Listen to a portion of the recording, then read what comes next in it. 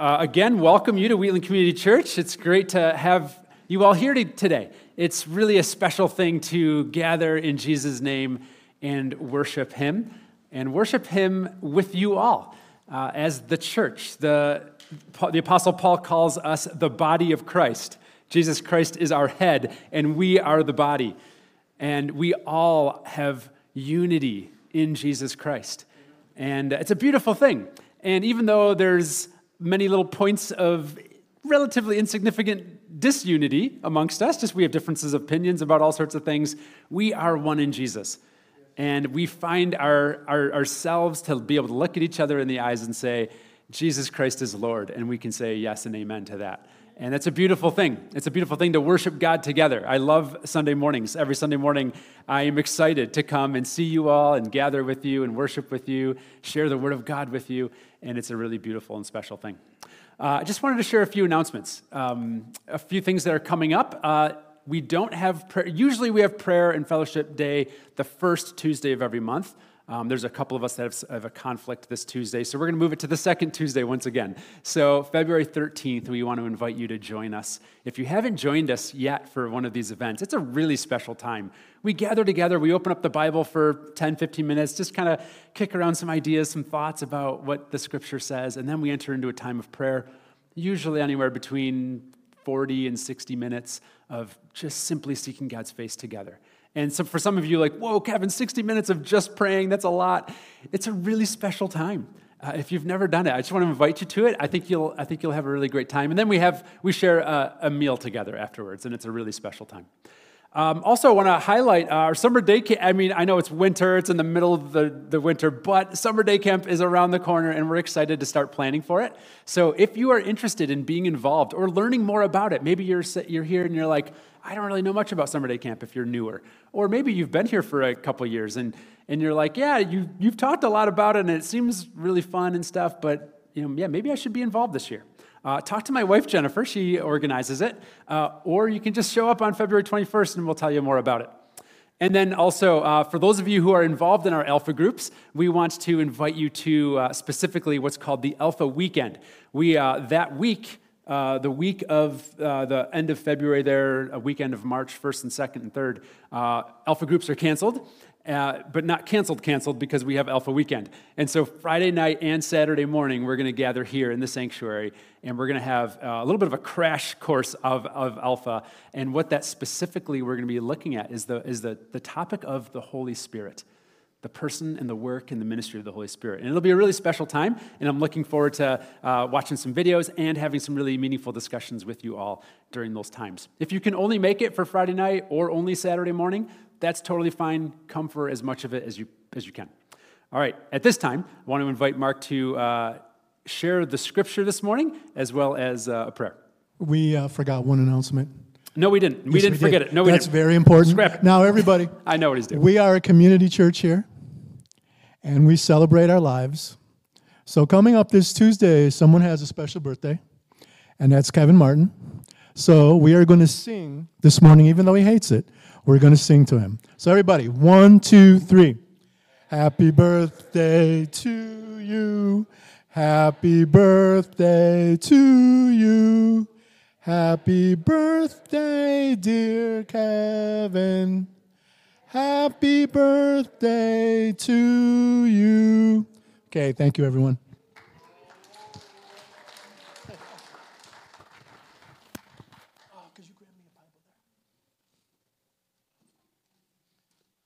Thank you so much, everyone.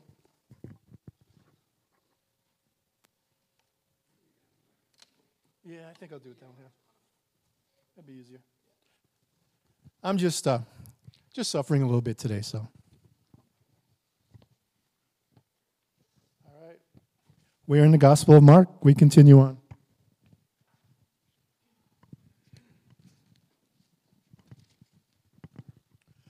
Chapter 6, everyone.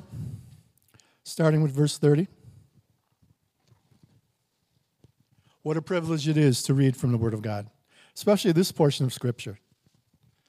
The miracle is incredible. The apostles gathered around Jesus and reported to him all that they had done and taught. And he said to them, Come away by yourselves to a remote place and rest for a while. For many people were coming and going, and they did not even have time to eat. So they went away in a boat by themselves to a remote place. But many saw them leaving and recognized them. And they ran on foot from all the towns and arrived ahead of them. When he went ashore, he saw a large crowd and had compassion on them, because they were like sheep without a shepherd. Then he began to teach them many things.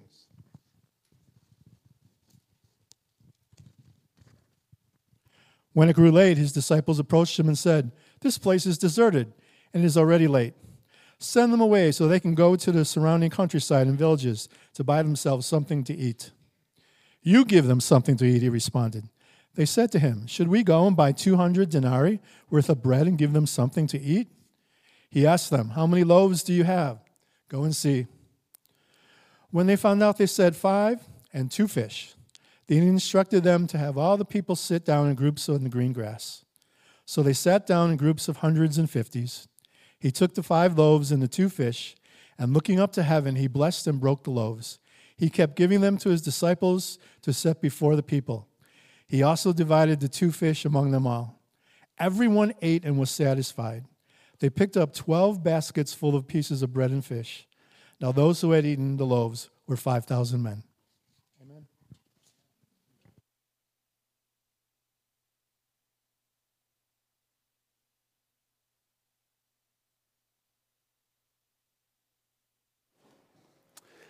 All right, Junior Church, I didn't forget about you. You guys can head on downstairs. You are dismissed.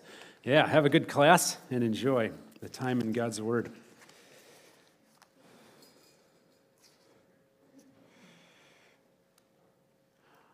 Well, do you ever feel the tension within your soul sometimes in life between doing what you know is right and good and what you're supposed to do, whether it's just culturally or what God says? You know instinctively, this is what I need to do. But then there's something within you that says, but I just don't want to do it, right? I mean, we've all been there, haven't we, with that tension?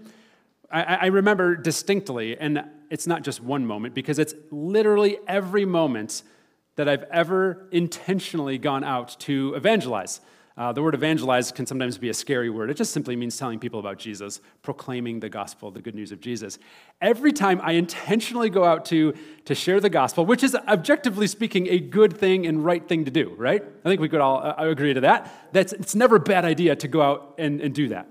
I mean, maybe if someone like, if someone like, maybe if like your wife is dying and bleeding to death, and maybe you probably shouldn't, maybe you should take her to the hospital instead. But other than that, essentially, it's always a good idea to share the gospel. Okay, so every time I go intentionally to that, there's a tension within me that rises up that says, but I don't want to, because it's uncomfortable. I just would rather stay home and play video games or binge movies or watch a sports thing or something like anything else. There's a tension in my soul between what the scripture calls the Spirit of God in me and the flesh, which is kind of the controlling sin factor, if you will, right? The sin nature. And what do we do with that tension, right? How do we work through that tension? How do we process that tension? And largely, I think Jesus helps us here in a lot of ways with that tension.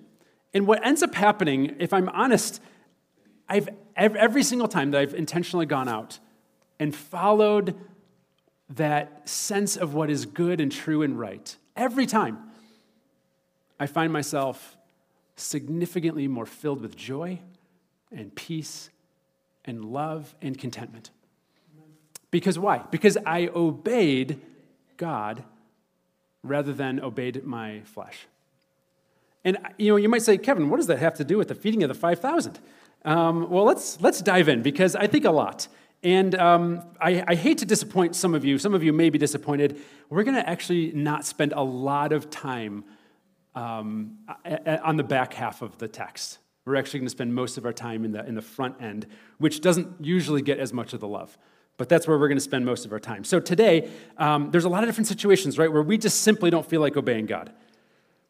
Right? Maybe for you, it's somebody's hurt you deeply and it's difficult for you to forgive them. It's easier to hold on to bitterness. It's easier to hold a grudge. Maybe there's somebody that's in your life that's just flat out difficult to love, and you just want to give up or you want to run away. Maybe there's a controlling, addictive sin in your life, and you know you need to stop, but you don't really want to give it up. Maybe God is calling you to do something that you don't feel like doing, but you know it's God. Or perhaps you're just flat out spiritually apathetic, and you lost your zeal and love for Jesus, but you know God is calling you to seek him afresh. So today we're going to look at the heart and the character of Jesus. We're going to look at three dynamics of or attributes of Jesus. First, his wisdom. Secondly, his compassion. And then lastly, his power. And so that's where we're going today. So first, we're going to emphasize the wisdom of Jesus. Let's jump in right in the beginning. So we have to set the context, though. Last week, if you were here, if you remember where we are, or if you've got your Bibles out and you can see, the story right before this was kind of a fun but also kind of weird and sad story about John the Baptist getting beheaded. It's a pretty intense story. It was kind of difficult, but also we learned a lot, I think, from last week of just pulling observations and things like that. So that was kind of a parenthesis in the story of Mark here, because right before that story, Jesus commissioned his 12 disciples, and he told them, proclaim the gospel, tell people to repent, heal the sick, and cast out demons. And he gave them the authority to do that. And that's how, if you go back to verse 12 in Mark, I don't have it on the screen, it says that they went out and preached that people should repent. They drove out demons, they anointed sick people, and they healed them. In other words, they obeyed Jesus, and they saw success. They saw exactly what Jesus said they would see if they followed what he said. And so we skip through that section about John the Baptist, and we come and we continue that earlier story right here in verse 30. And this is what it says. Verse 30, the apostles gathered around Jesus, and they reported to him all that they had done and taught. Now, I just love this. I think we just want to camp here just for a second, because I think this is so much fun. I love hearing about the way God is at work in people's lives. Isn't that exciting? Isn't it motivating when you hear what miraculous things God has done in people's lives?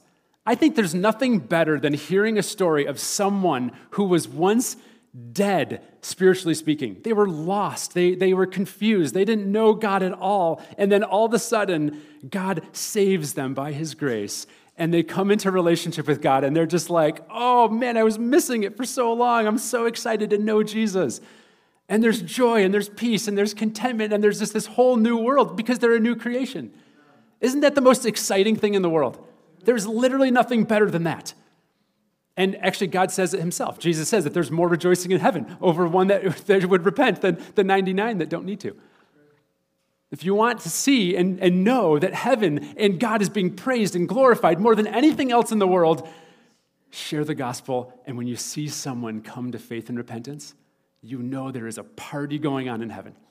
And that's what they were having on earth. The apostles and Jesus, they're just having a blast sharing stories. Jesus, look what happened. I said this, and these people responded, and in your name I was able to heal this person. I drove out that demon. It was incredible. They are excited and ecstatic. There is so much fun and excitement going on right here and right now.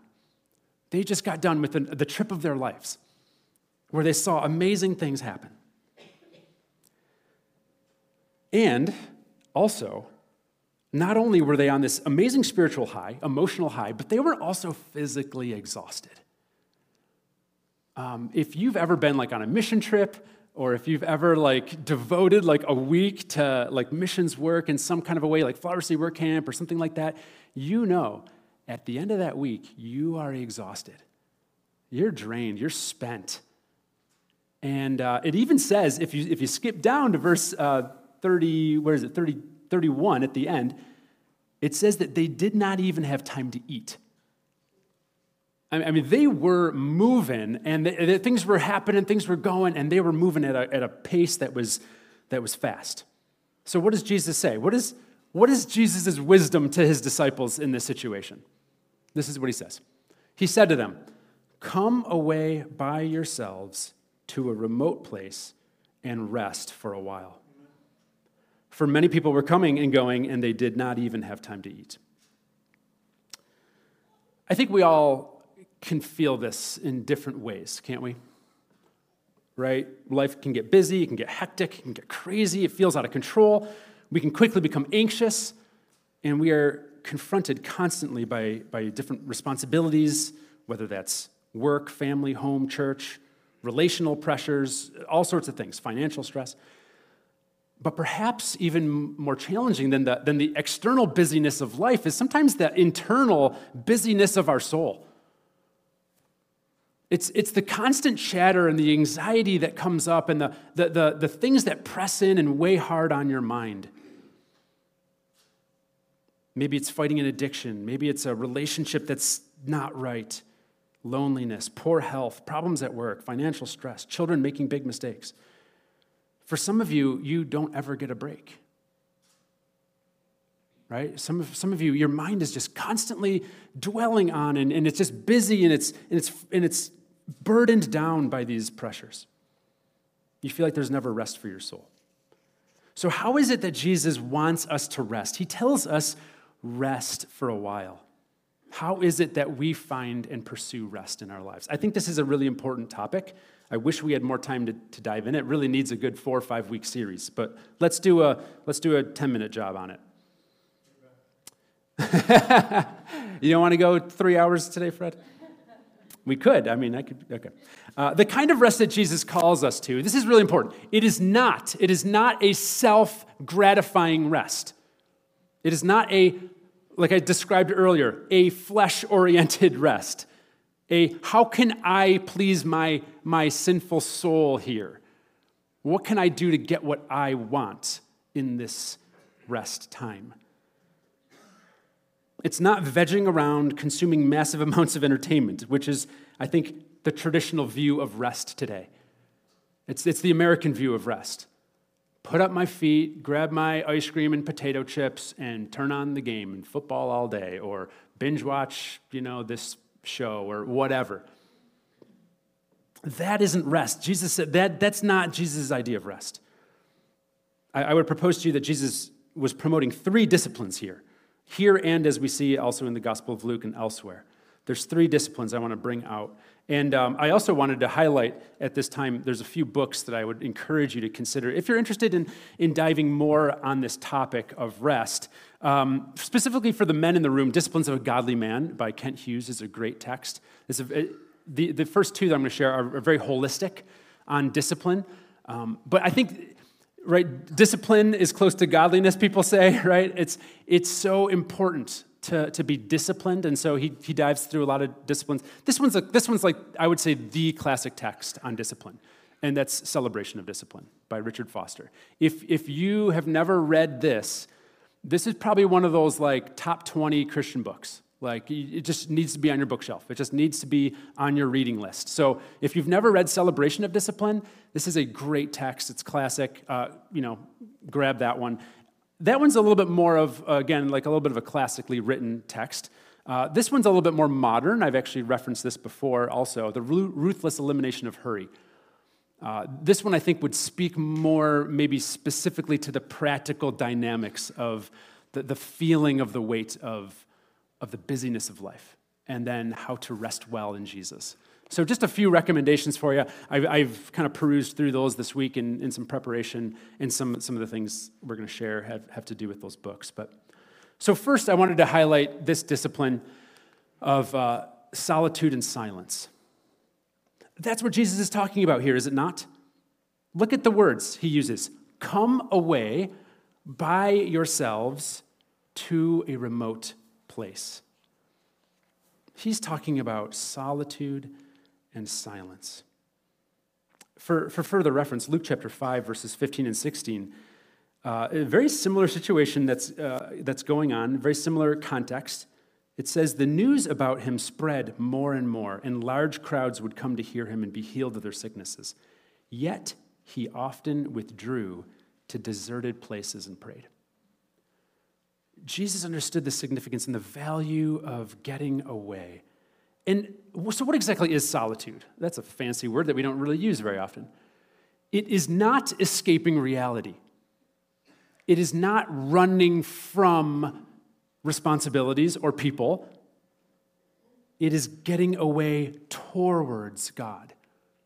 It's a really important distinction to make. It's not escaping reality. It's not saying, I just need this for me. Like a self-centered, I just need to remove myself from people. No, it's, I need to meet with God. That's what the purpose of solitude and silence is for, this discipline. What Jesus is talking about, the rest that we need. The wisdom of Jesus is that we practice solitude and silence. Yes, even in today's day and time. Solitude is more of a mindset than a location. It's more of an internal discipline rather than an internal feeling. And you might be here and you might say, well, Kevin, yeah, my problem isn't being alone. It's not being by myself, because maybe you struggle with loneliness or just maybe you feel like you don't get enough time and quality time with people. And you say, I don't want to have more time alone. I want to have more time with people. That's what I need. And to that I would say, yes, that's exactly what solitude's all about. Spending quality time with people, and specifically the Father, Son, and Holy Spirit. And that's especially what we need to lean completely into, purposefully and intentionally, finding that place where we meet with God and that time where we meet with God. And silence. I think silence is rejuvenating. Have you had that experience?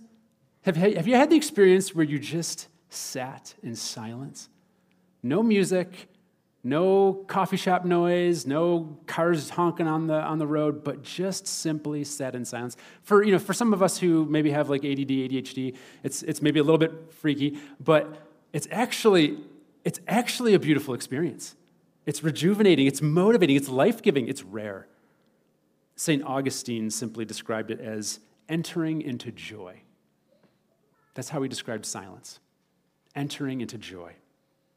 Interestingly, C.S. Lewis's Screwtape Letters, if you've never read that, that's a really interesting read.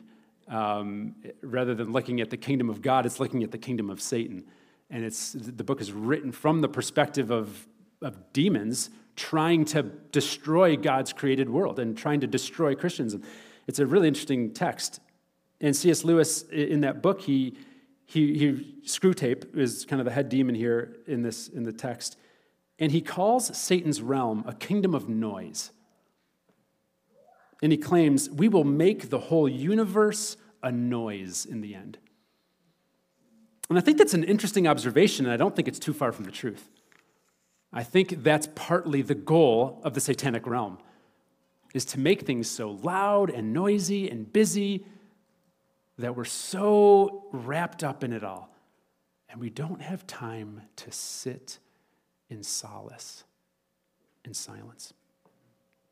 The purpose of silence is to listen to God and allow His grace and His peace to flood over you.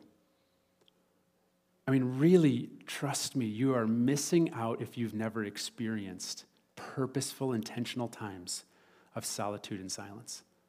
Some of my most fulfilling times in life have been simply sitting quietly with Jesus or taking a walk in the woods. That's just some of the most beautiful times. So those are the first disciplines that I think Jesus is especially referring to here. But to go along with that, and we've already said this, the purpose of the silence and the solitude is to help us to seek God. It is so that we might meet with God. That is the ultimate rest. And if you read the book of Hebrews, that's what it's talking about the Sabbath rest. The whole fulfillment that Jesus Christ was and is to the Old Testament Sabbath principle is Himself. He Himself is our rest. So when we participate in the principle of Sabbath, when we look back at the Sabbath principle, we say, Jesus, that's what I need. I don't necessarily need a literal 24 hours of not doing work, although that's significant and important to still honor that principle because God created it. But even more, the significance of the principle of Sabbath is that I rest in Jesus, that He is my rest. He is my all in all. I allow Him to infiltrate my heart and my mind to the fullest extent. John Mark Comer, in his book, The Ruthless Elimination of Hurry, says, the noise of the modern world makes us deaf to the voice of God, drowning out the input we need most. God is the input that we need most. There is no greater thing for the Christian than to be in continuous connection with God. We just need it. We need our life source. We need our vine.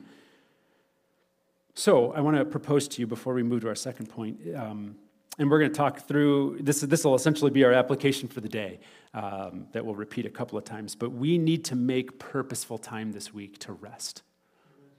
We need to make purposeful time this week to rest. If you've never done it, if you've never had true silence and solitude, and maybe you're in here and you're saying, Kevin, I literally don't have that. There's no corner of my house, there's no time of day where I have that. Although I would guess if you were to wake up in the middle of the night, you'd probably find it. And you might say, Kevin, that's unreasonable. That's what Jesus did to find rest. He got up very early while it was still dark to find his rest. And so we fight for it. We've got to fight for it. We've got to fight for that silence and that solitude so that we can hear from God.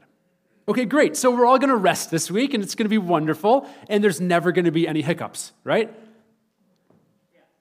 Yeah, right. I think is more the response. Yeah. No. Look at the reality of the story. This is reality, right? So they went away in the boat by themselves. They're going to have a great time of rest. They went to a remote place, but many saw them leaving, and recognizing them, they ran on foot from all the towns and arrived ahead of them. The relentlessness of reality, right? The relentlessness of the noise. And yet, is this really just noise, though, as we'll see? Man's best attempts to do what is good and right will often meet pushback from reality. Have you felt that before? There's been times in your life where you've set out to do something that was good, that was right, that you knew was in the will of God, and then something changed, and all of a sudden you're like, what happened? It's totally messed up now. That's just reality, right? And the disciples and Jesus had to deal with it as well.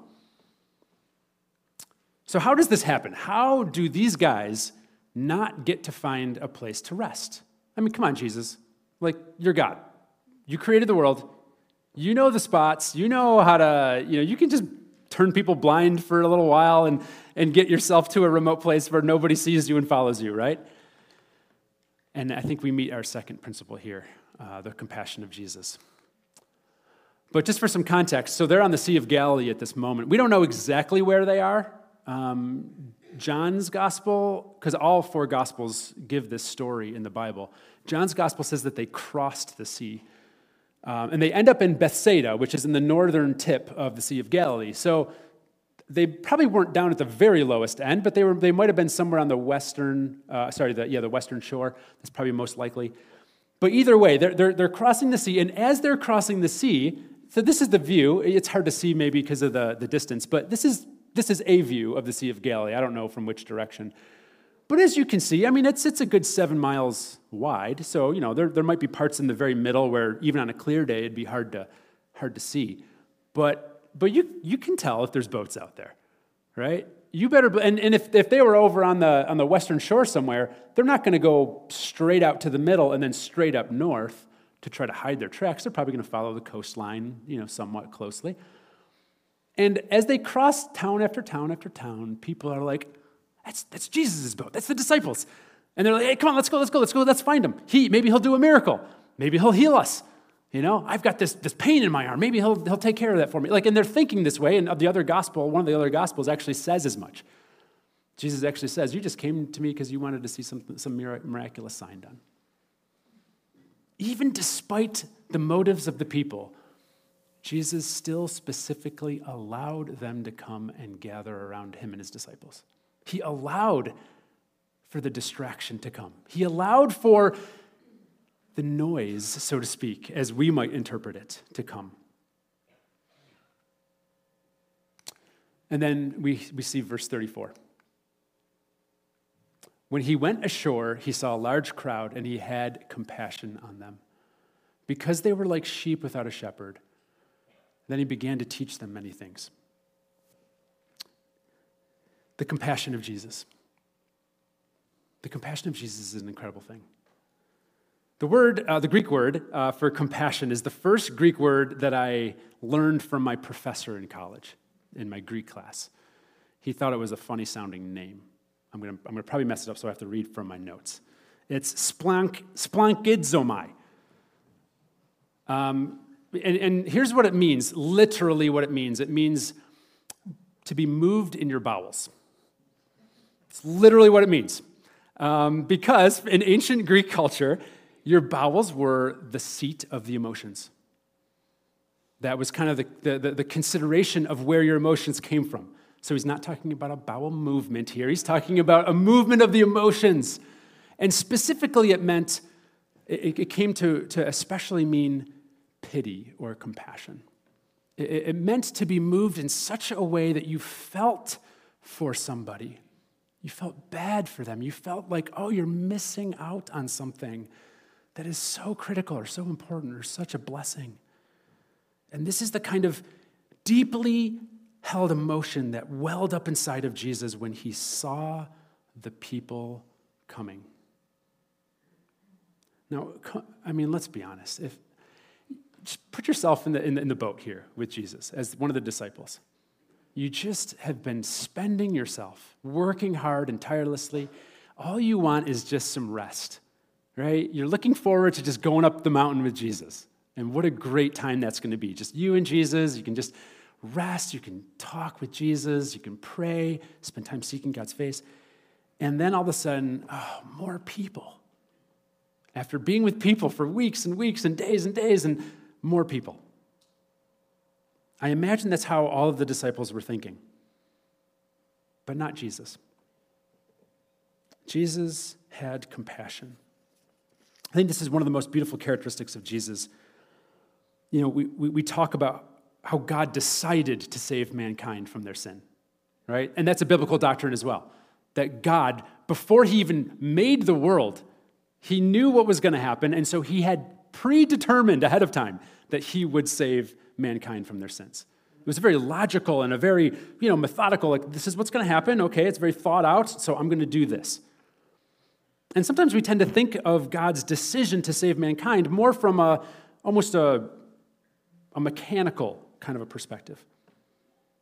The whole theme of the Bible can be described as God's plan of redemption. From Genesis to Revelation, it's a story about God saving us from our sin. He created beauty and wonder and perfection, and then we said no to God. Incredible. It's absolutely amazing that we just said, no, I want to do things my way, and ushered into existence this idea of sin into our own lives, into the world. And then God said, now that you guys did that, the only hope for you is that I save you. And that's exactly what he was willing to do. The compassion of God.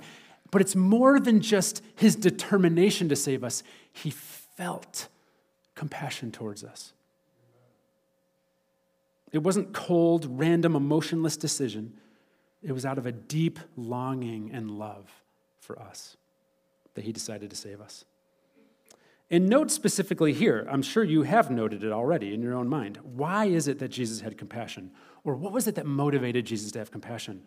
Look at what it says. It says, it'd be helpful if I had the scripture on there. It said, because they were like sheep without a shepherd. It's because they were lost. It's because they didn't know any better.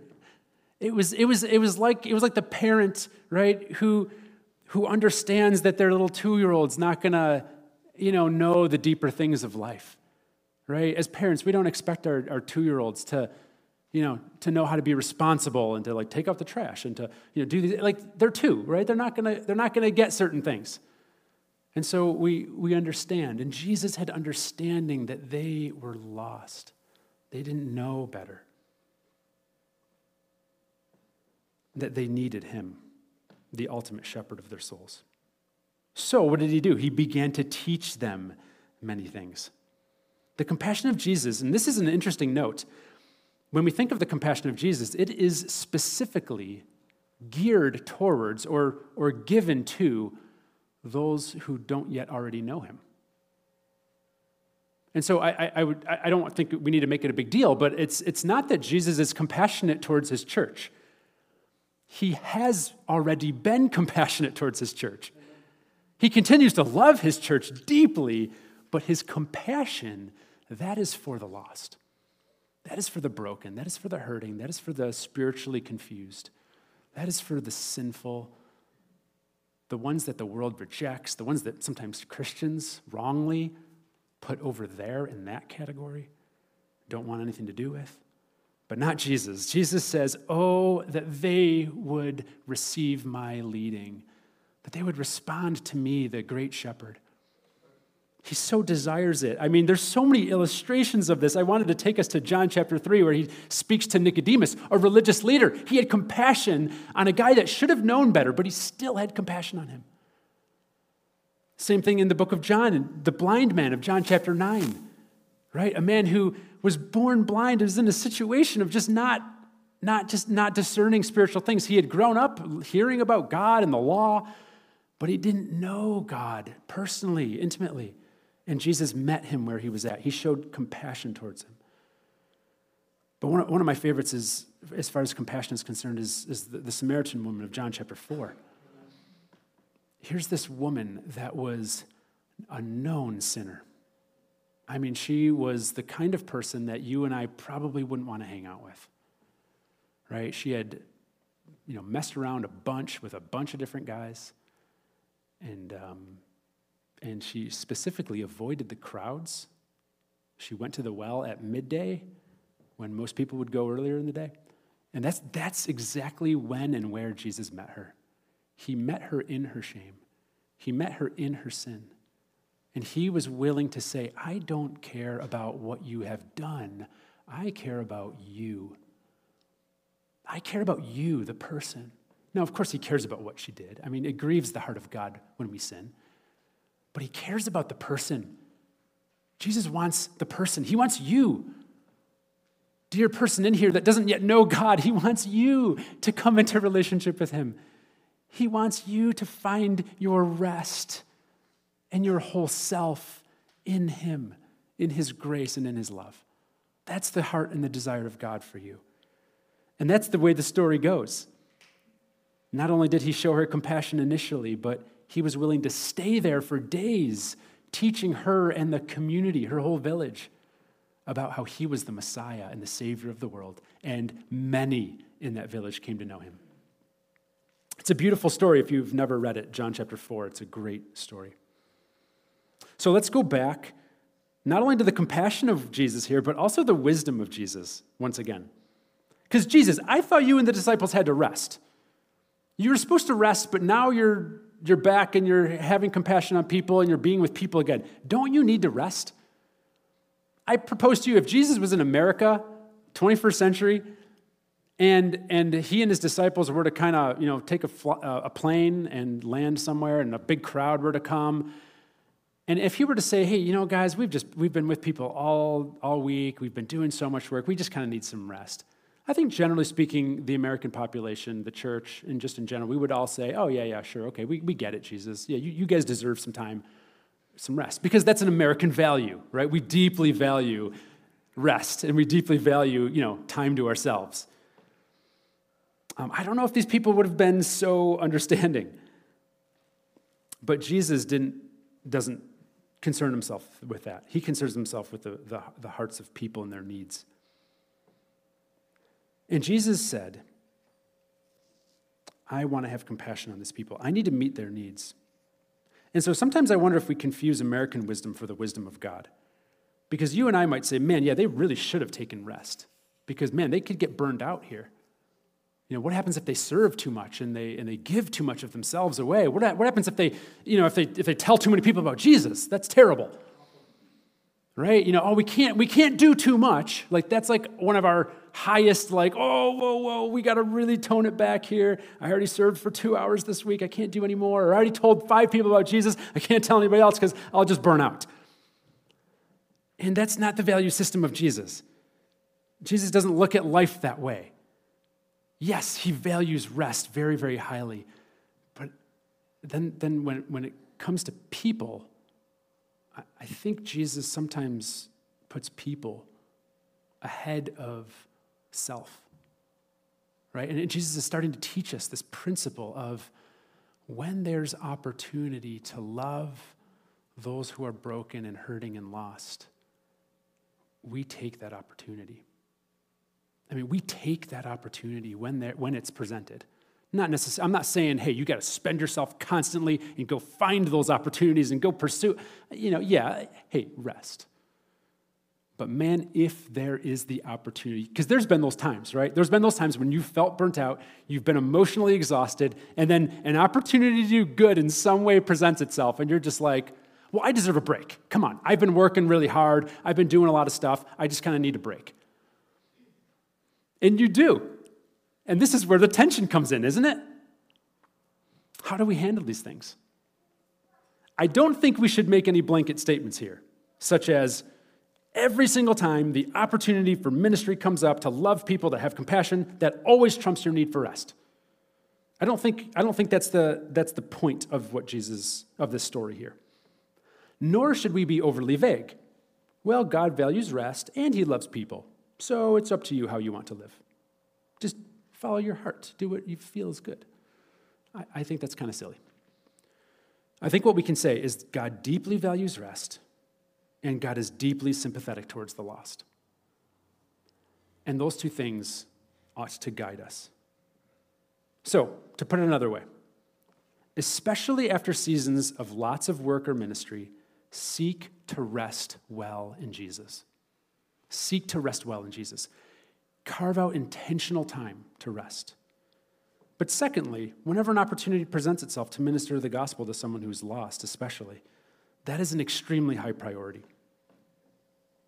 So what does this mean for us? Once again, we seek to rest in Jesus. And if we want to take advantage of those opportunities to minister the gospel to people, even when we're tired, even when we feel spent, even when we feel burnt out, and we want to say, no, but God's put this person or this situation in my life. I've got to pursue that. We've got to rest in Jesus constantly in order to be ready for that. See, Jesus, I think, made that part of his ministry in such a powerful way that the disciples remembered it, because multiple times throughout the Gospels, they've recorded Jesus went alone to places to rest, to pray. And throughout his ministry, he shows us the pattern of rest, so that he could minister well. So that if he needed to expend himself a little more, even though he was maybe going on fumes, even Jesus was a man and needed to rest. Even Jesus was ministering to people on, humanly speaking, fumes. Now, it's God fumes, so those fumes are pretty awesome. But even Jesus was tired and needed to rest. But even he said, but you know what? There's another one that needs compassion. Here's another one that needs just a little more of my time, just a little more of my love. And I am going to be willing to spend myself for them so that they might know my Father. That's worth a little more discomfort for me. See, Jesus was so kingdom-minded, he was so eternally focused that he wasn't even concerned about his well-being. He was so focused on how other people could meet with God. And that's Jesus. We're not Jesus, but we are called to walk like Jesus, right? We're called to walk like Jesus. 1 John 2:6 says, if you say that you remain in him, walk as Jesus walked. And so we are called to adopt the value system of God, to rest well, and to show compassion well. Okay, so let's jump into our last point on Jesus' power. I think for most of us, it's a pretty familiar story, but we're going to go through it again. Let's read it again, starting in verse 35. When it grew late, so a long day again, his disciples approached him and said, this place is deserted, and it is already late. Send them away so that they can go into the surrounding countryside and villages to buy themselves something to eat. You give them something to eat, he responded. They said to him, "Should we go and buy 200 denarii worth of bread and give them something to eat?" He asked them, "Well, how many loaves do you have? Go and see." When they found out, they said, 5 and 2 fish. So he instructed them to have all the people sit down in groups on the green grass. They sat down in groups of hundreds and fifties. He took the 5 loaves and the 2 fish, and looking up to heaven, he blessed and broke the loaves. He kept giving them to his disciples to set before the people. He also divided the 2 fish among them all. I love the way that Mark writes that. He had the loaf and he just kept on breaking it off. Just kept on breaking it. The power of God, it's incredible. Everyone ate and was satisfied. They picked up 12 baskets full of pieces of bread and fish. Now, those who had eaten were 5,000 men. Some people would say there was probably between 8,000 and 15,000 people there. So no small amount of people. This was a large group of people. Now, part of the reason why I'm not spending most of the time on this part of the story, and it may seem almost weird to you, but if Jesus is God, and he is, and if Jesus created everything that we see, and he did, that means that Jesus breathed out countless galaxies and stars and planets, and he created the human being, and he created the human soul, which you can't even see or you can't even discern really what the human spirit is. Are we really surprised that Jesus took a few pieces of bread and fish and made thousands of them out of it? I mean, from the context, from our perspective, this is an incredible miracle. It's awesome. It's amazing. But let's be honest. From Jesus' perspective, it wasn't hard. He was just like, okay, yeah, I'll do this. Another day in the life of Jesus. just feed 5,000 people, easy peasy. Yeah, Jesus is powerful. What do we expect, right? What other response should we have to this other than yeah, of course. This just confirms what I already know. Jesus is God. He can do whatever he wants. He has all authority. There is nothing that he cannot do. He can do whatever he wants. So I don't mean to belittle the miracle. It's absolutely amazing. It's just that when we step back, meditate on the person of Jesus for a few moments, are we really surprised? Another day in the life of Jesus. But we do freshly praise him. In a fresh way, we want to say, God, you are amazing. Because you are powerful over your creation. You have all authority. Nothing can thwart you. Nothing can get in the way of what you want to accomplish. This reminds us not only that Jesus is the author of creation, but that he is the constant master and sustainer of all matter. Not just physical matter, but whatever spiritual matter is as well. But I do want to focus on 2 things here from this part of the story. First, how he interacted with his disciples. I've always loved this. Isn't this interesting? Right? The disciples have this earthly, natural mindset. Rightly so, right? I mean, they're humans. I think you and I would probably have a similar mindset. But what's Jesus' mindset? Jesus' mindset is heavenly. It's eternal. It's supernatural. He's ready to provide supernaturally for these people because they don't have that kind of money. They don't have enough money to feed thousands and thousands of people. So I love how he kind of tests his disciples in this way. And John's gospel gives a unique perspective on this that the other gospels don't have, which is that there was actually a boy this was actually a boy's lunch that one of the disciples, I think it was Philip, found out about. And so Jesus, this boy presented his lunch saying, here, you can take what's mine. And a lot of people have made a lot of that, which rightly so. Jesus can take whatever we have and use it for an amazing purpose. Some small little thing that you might think is insignificant, and God might want to do great things with it. God might want to take your little tiny little offering. You might drop $10 in the offering. You have no idea how that $10 might go to one of our missionaries and how someone comes to know Jesus Christ because of something little. I think of Daniel Sandoval in Costa Rica. He's running this kids program, and we sent him a gift of $1,000 last year. so that he could have supplies and food and materials to bless the kids that come. And he's teaching them the gospel. Your giving, your big or small offerings provided for that. And God takes that and he multiplies it in beautiful ways. And so I think it's amazing how God will take whatever we give, even in our misunderstanding, even in our faulty understanding. He'll take what we have, he'll be patient with us, teach us, and wow us.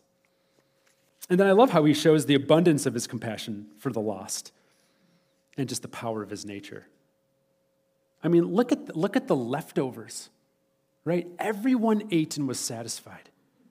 Verse 41 says that he kept on giving to his disciples.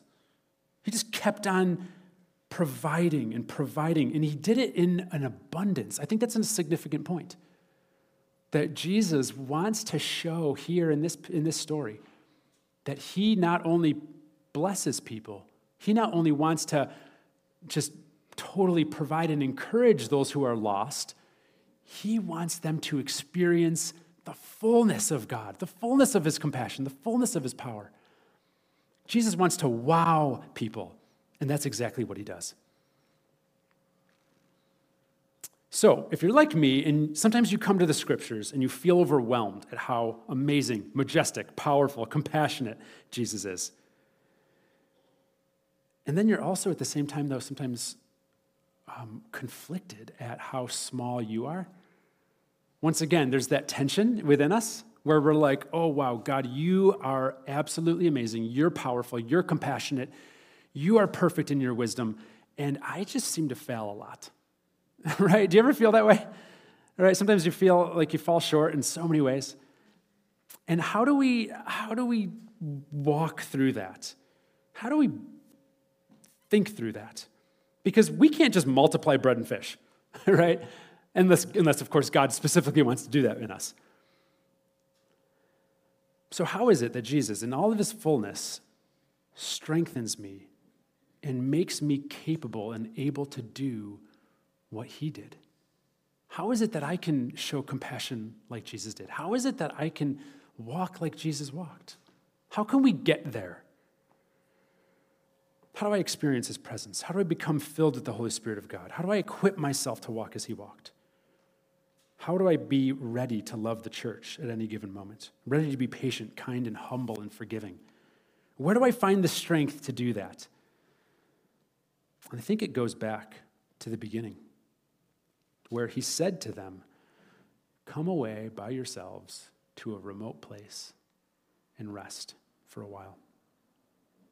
And when we couple that with the other scriptures that we considered, how Jesus often withdrew to places for prayer, I believe that Jesus is showing us that the key to walking like he walked is the starting point. It's the source. It's making sure that we are well connected with God. And that's so cliche, right? Okay, yeah, thanks, Captain Obvious, Kevin, right? Yeah, of course. Oh, yeah, spend time with God. All right, good sermon. That's great. But no, fight for that. Don't be satisfied with okay. Don't be satisfied with 10 minutes if that's what you're doing, 10 minutes a day. Don't be satisfied with just an hour a week if that's what you're doing, having time with God. I would propose to you, there's no time limit on this. There's no specifics. But there should be, for the Christian, considerable time seeking the face of God in solitude and silence. Why? Because we're quite frail and we're quite weak. And we're going to be like the disciples, not ready to love like Jesus, not ready to show compassion like Jesus, if we don't fill ourselves up full with Jesus. See, the disciples, they did really well when Jesus filled them up and he sent them out. And then they came back, and even though they were excited, they were empty. And they could have really used that rest time, right? But then Jesus was teaching them, I think, in this story. Sometimes you just got to keep moving, keep loving, keep showing compassion. So, I think another scripture that is helpful is Philippians 4:13. It says that we can do all things through Christ who strengthens us. There is nothing that you cannot do that God is calling you to do. I'm not saying that you can become an NFL quarterback. Okay, most of us can't do that. Actually, probably none of us in this room can do that. That's okay. Oh, I just crushed your dreams. I'm sorry. No, I mean, I hate to say it, but I mean, if you don't know by now at 14, 15 years old, I don't know. Maybe there's always possibilities. But the verse is not saying that we can do anything in this world. It's saying that you can do anything that God calls you to do. You can show compassion when Christ is strengthening you. How is it that Christ strengthens you? He strengthens you in the solitude. He strengthens you in the silence. He strengthens you in the seeking after him. That's where you find your strength, to be compassionate. That's where you find your strength, to exercise wisdom. That's where you find your strength, to walk in God's authority and power. And you might just be surprised at the amazing and powerful things that God does in your life as you rest in him. So let's commit ourselves in this time in prayer. And I want to just remind you, fight for that time. Fight for that time of solitude and silence, seeking after God. All right, let's pray. God, we thank you for your word. We thank you for how you guide and direct and lead us by your word. And I just pray, God, that you would open up our hearts more and more to your word, to your spirit. God, we want to walk like Jesus. First, we are so thankful that you showed compassion on us, gave us the Holy Spirit and this calling now to live as Christians, little Christs, manifestations of you on this world. You call us ambassadors of the gospel, ministers of reconciliation. God, would you lead us to rest well in you first? And then, God, would you send us out like you did your disciples? Unleash us to go to a world that so needs you. Grow our hearts of compassion for the world. God, may it not sit well with us that our friends and our loved ones don't yet know you as Savior. Oh, God, would you just motivate us and would you lead us? So we commit ourselves in this time to you. We pray it all in Jesus' name. Amen.